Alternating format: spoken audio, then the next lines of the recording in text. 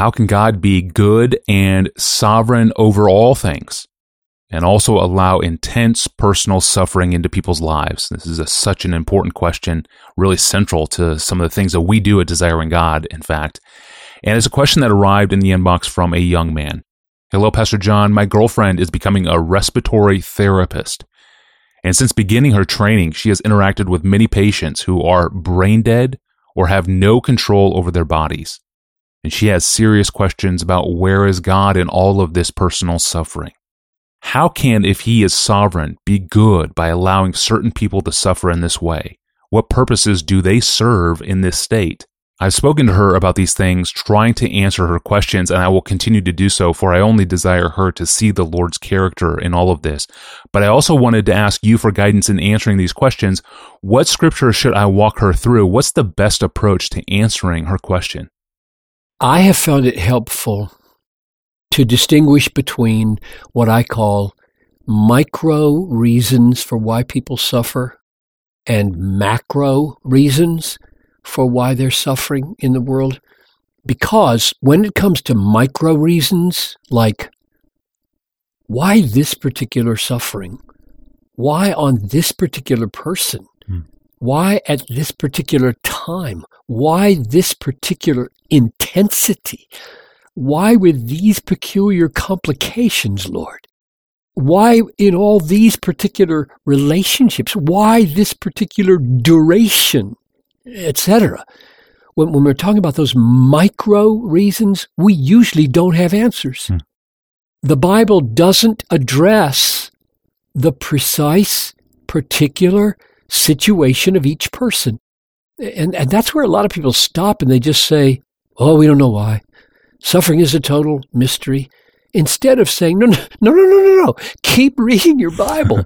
When it comes to macro reasons for why there is suffering in the world, the Bible is rich with helpfulness. It's explicitly intending to be helpful for us at the macro reasons.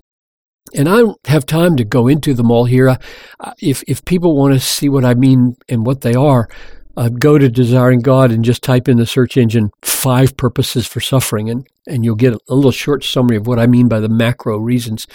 So what I thought I would do here is just give one perspective that our friend and his girlfriend may not have thought about much that could perhaps be a fresh insight into dealing with either brain-dead people or people who are totally unable to help themselves. We usually look for the purposes of suffering in the effect it has on the sufferer. So, for example, Paul says, 3 times I pleaded with the Lord about his thorn in the flesh that would leave me, but the Lord said, my grace is sufficient for you. My power is made perfect in weakness. And so Paul concludes, well, okay, I will boast all the more gladly in my weaknesses so that the power of Christ may rest upon me. And so Paul, the sufferer, turns his pain into a Christ-exalting experience by showing Christ's all-sufficiency in his weakness. That's the way I usually think about trying to come to terms with why I or somebody else might be suffering. But what we don't usually look for is God's purpose for our weaknesses in the lives of others.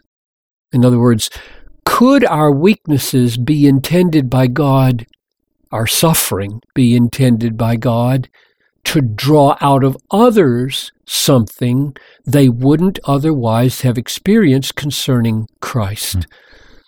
And we don't often take into consideration that there's a whole spectrum of weaknesses ranging from minor personality annoyances, which might call for patience from a husband or a wife or friends, all the way to being brain dead or being utterly dependent on the goodwill of others.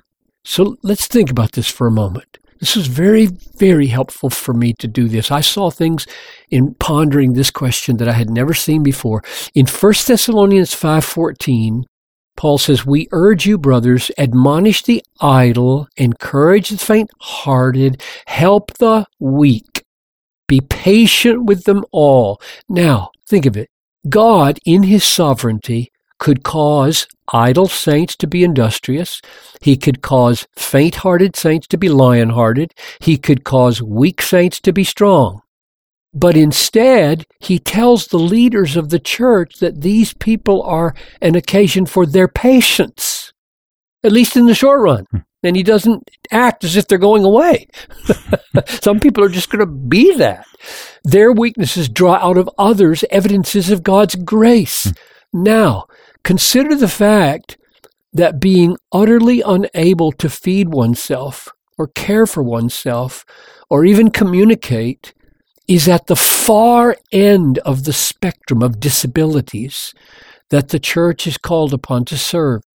Many churches are awakening not only to the responsibility to serve those with disabilities, but the privilege of serving them. And the key text may be helpful with regard to those who are all the way at the end of the spectrum of disability, namely the brain dead. So I'm thinking of 1 Corinthians 12:21 following, which says, "The eye cannot say to the hand, I have no need of you, nor again the head to the feet, I have no need of you. On the contrary, the parts of the body that seem to be weaker are indispensable. And on those parts of the body that we think less honorable, we bestow the greater honor, and our unpresentable parts are treated with greater modesty, which our more presentable parts do not require." Verse 26, "If one member suffers, all suffer together. If one member is honored, all rejoice together." Now, this is amazing when you think about it. Paul doesn't say that the weakness and the dishonorableness of these people is to teach them anything, the way his own thorn in the flesh was meant to teach him something, keep him from being conceited. He says these weak, seemingly dishonorable people, whom the world would probably despise or just throw away, are here for you. They're here for you. You are strong. They are here for you to show honor to, for you to serve, for you to care for and show grace toward. Service that can never be paid back in this world. Their suffering is not about their sanctification. It's about your sanctification. Like Jesus said in Luke 14:14, when you give a feast, invite the poor, the crippled, the lame, the blind, and you will be blessed because they cannot repay you. I mean, how little will you get paid by a brain-dead person? Nothing, except you will be repaid at the resurrection of the just, Luke 14:14. And here's a remarkable thought about those who seem unable to make any contribution at all. I'd never thought about this before. I offer it for your consideration. This is 1 Corinthians 1:26. "Consider your calling, brothers. Not many of you were wise according to this world standards. Not many were powerful. Not many were of noble birth. But God chose what is foolish in the world to shame the wise. God chose what is weak in the world to shame the strong. God chose what is low and despised in the world," and then this phrase, "even things that are not." What is that? To bring to nothing things that are, so that no human being may boast in the presence of God. Do you think, this is just, I'm offering this for you to seriously ponder, do you think even things that are not, which God chose to shame the things that are, to make the strong realize they have a need, do you think even things that are not, people so low, so despised, that they may as well not even be, might have a relevance to the brain dead? One last text about the weak for us to reflect on. Acts 20:35. "In all things I have shown you that by working hard in this way, we must help the weak." In other words, our work needs to supply what they can't supply. That's the point. And remember the words of the Lord Jesus, how he said, "It is more blessed to give than to receive."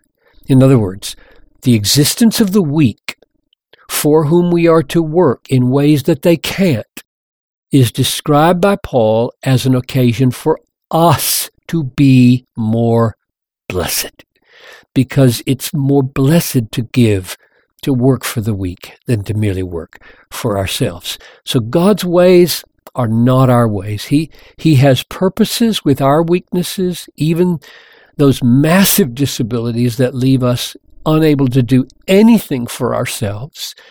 And this is not about sanctifying the helpless in this world. It's about sanctifying the strong.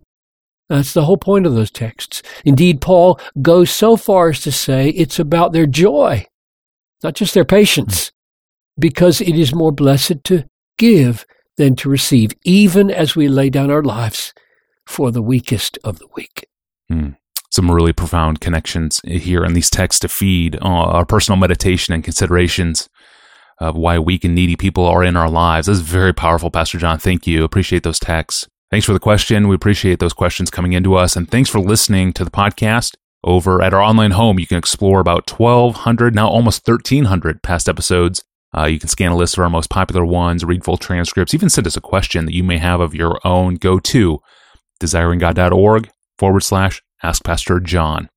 And while you're thinking of it, consider subscribing to the podcast as well. We tend to publish 3 times a week, and you can follow us along as we publish.